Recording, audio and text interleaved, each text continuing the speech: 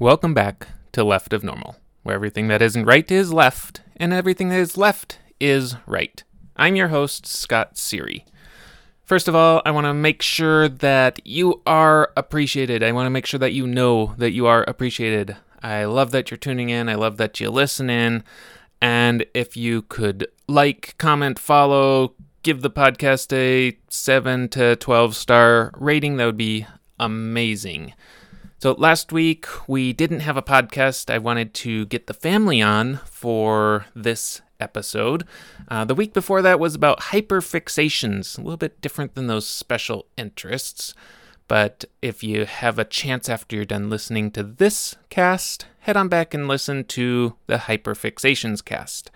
So let's dive right into this. I got Jessica and Holden on the podcast as our guests today. So this week's theme is all about living in a household that has left of normals and normies, neurotypicals and neurospicy people. So we put together a few questions, and I'm here with my wife Jessica and my son Holden, and we're going to just have a conversation around Aspie brains and what it's like living all together.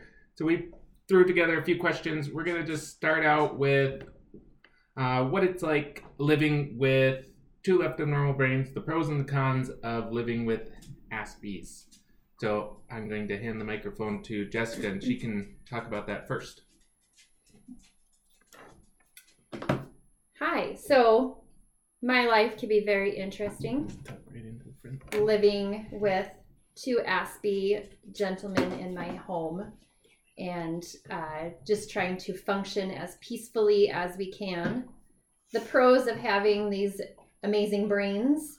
Both Holden and Scott are very creative, inquisitive, and like-minded. And so they are always up for adventure and doing anything and everything that's possible.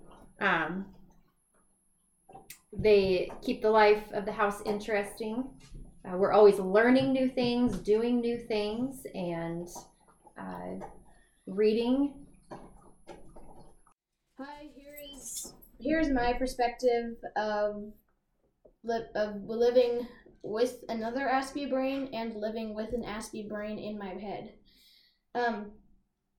So the pros of it is that is most the great personality and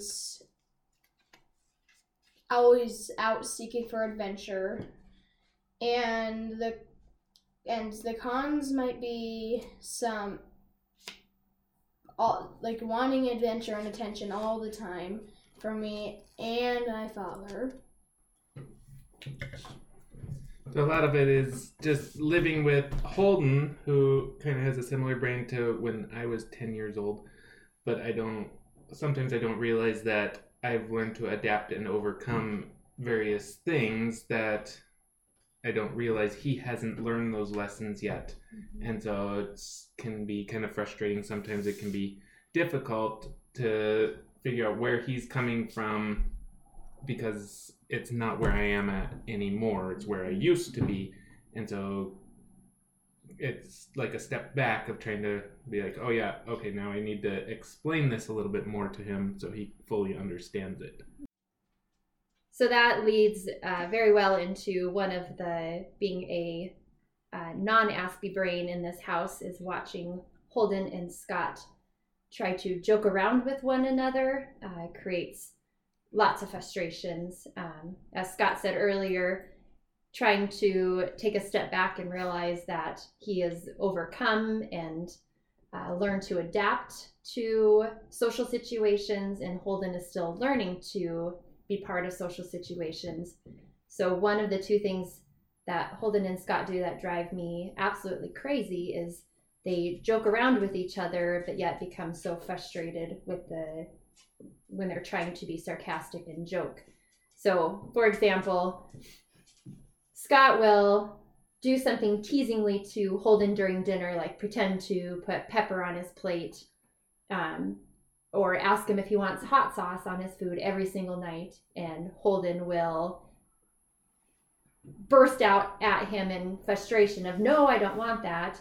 But then when Holden tries to joke back with his dad by pretending to put pepper on his food, Scott gets mad at him, even though he maybe a few nights earlier had just done the same joke to Holden. So getting the two of them to see that they're both doing the exact same thing, just one of them is an adult body and the other one is a 10-year-old body, and their reactions to one another can create frustration.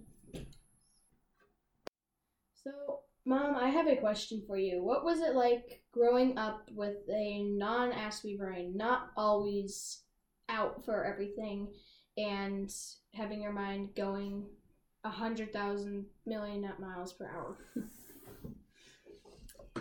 Well, as a kid, I didn't know any different. To me, it was just growing up, and I really didn't know or understand the spectrum until I was in college and I studied it more. So even in high school, I didn't know it was a thing. I didn't know that others were diagnosed or could be on the spectrum.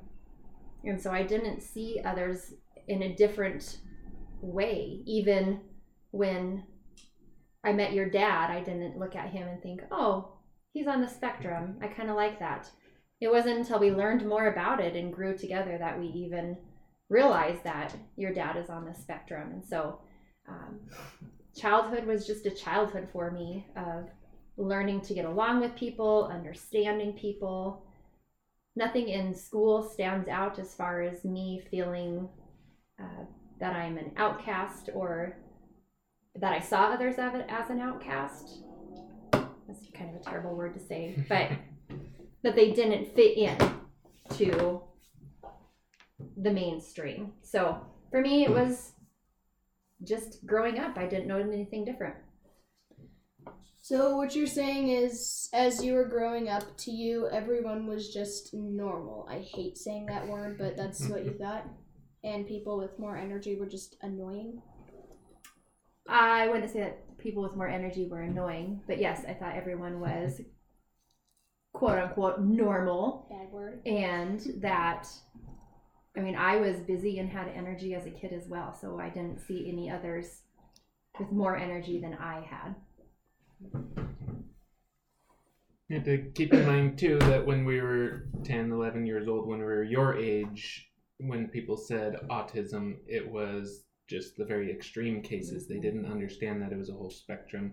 And it wasn't until 1996 when Asperger's was officially a diagnosis. And that's where they started kind of separating and going towards this spectrum where you can be high functioning, you can be just a little bit left of normal. It's not just way over, nonverbal, very dependent. So when we were kids, it was more of just, we were just the Aspie kids, the way they would be called now, were just kind of the weird kids. They were quieter and they just kind of sit to themselves and they wouldn't interact quite as much.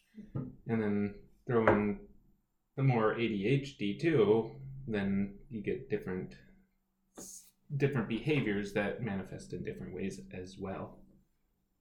So then it also meant autism equals freak, and then now autism equals special, and same with Asperger's. Mm-hmm. All right, so Mom, I have one more question. I have another question for you. You like to make kombucha, correct? Correct. And when you bottle or take out the scobies, I like to help a lot, correct? Correct.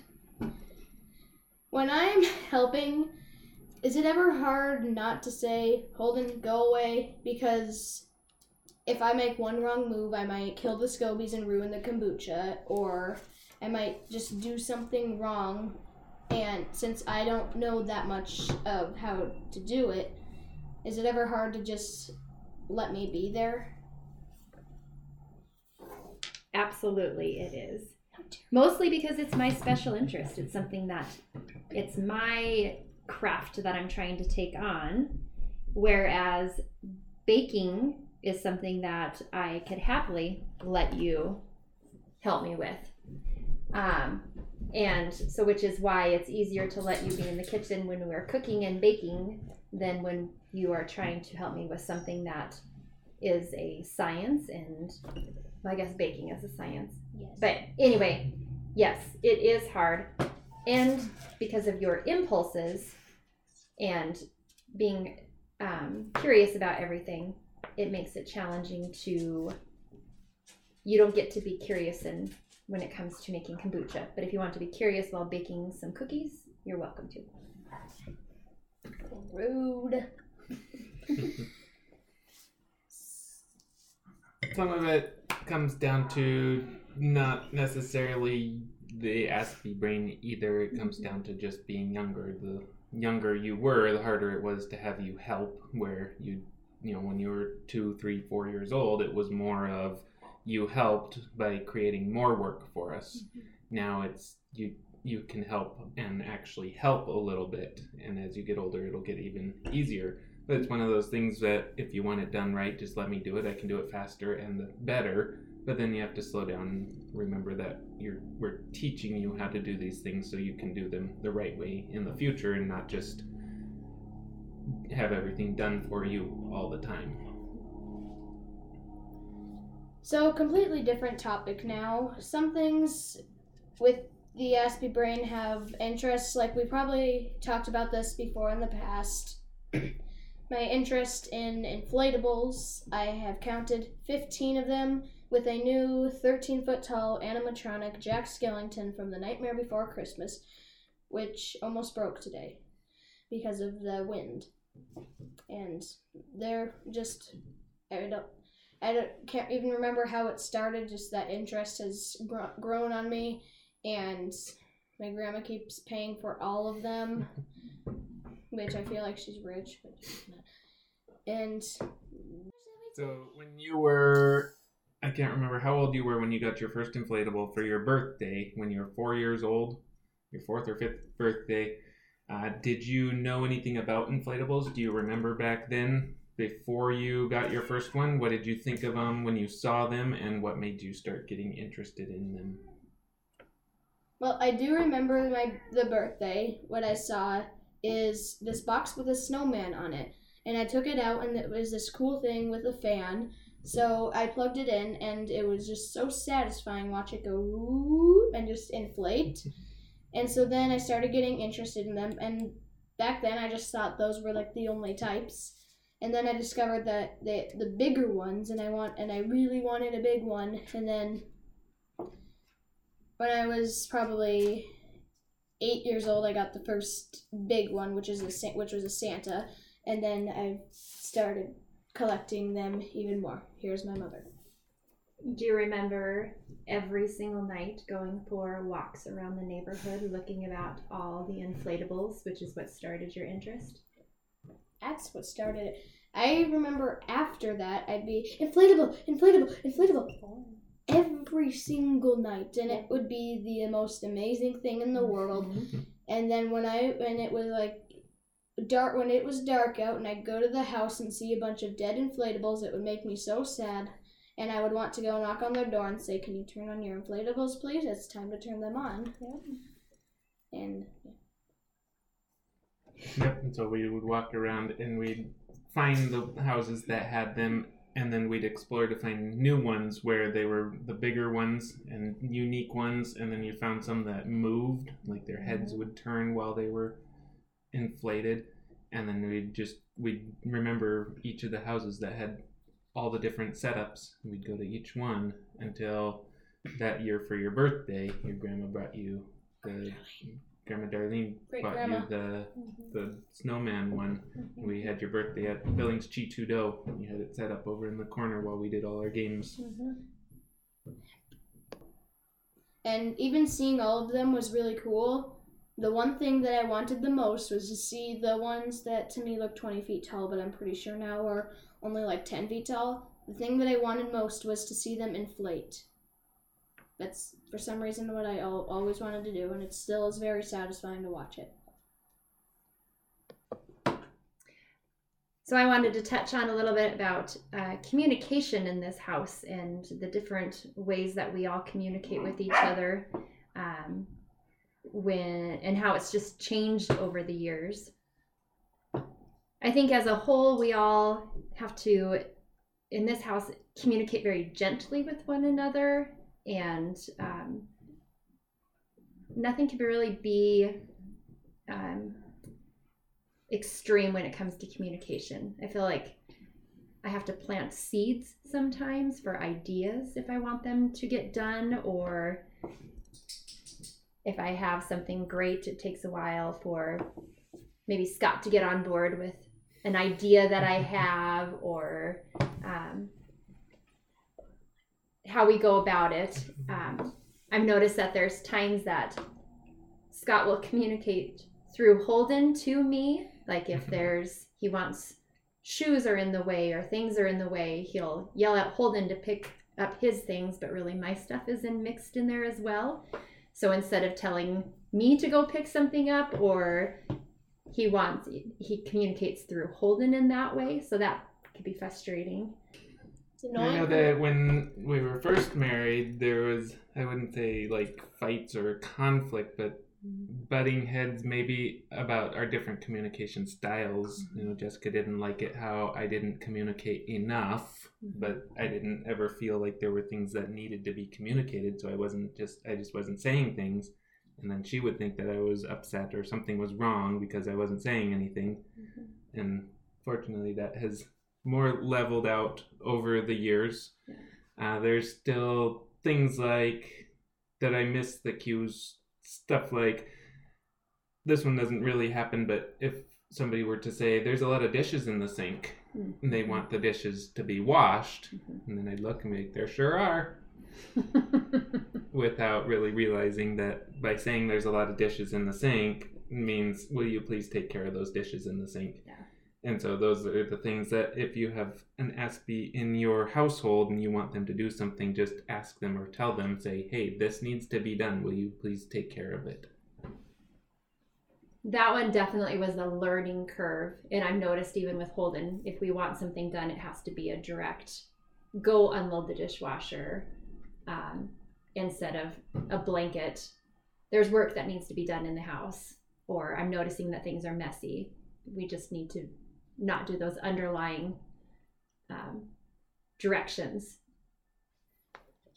Or even stuff that's even clearer, something that's like the dishwasher needs unloaded, and then nothing will happen because nobody gave a specific instruction, please unload the dishwasher. And so especially with Holden, as he's learning the communication styles and everything too, we've noticed we have to say, Holden, will you please unload the dishwasher?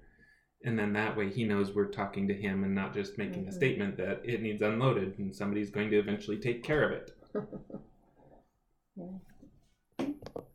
And going back to where my father communicates through me, it is very annoying. Like, here, clean your stuff up when I didn't even do it. And he knows that, but he doesn't want to go to his wife and say, can you please clean up your stuff?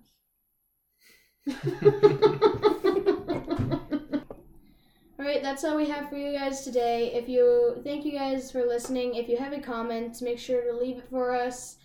And remember, if you think things are right, they must be left. And if you think things are left, they must be right. For now, you've had a peek into the world where everything left is right, and if it feels right, then it must be left. Thanks for tuning in. Don't forget, like, comment, and subscribe. Please join the Facebook community. Feel free to ask any questions you have over there, and we can build a podcast episode around that question. Remember that communication amongst families is going to be vastly different depending on where each member of the family falls on the spectrum, and it takes time to learn how to communicate properly and effectively. And please don't forget, share this podcast with your friends, whether they are left, normies, or right.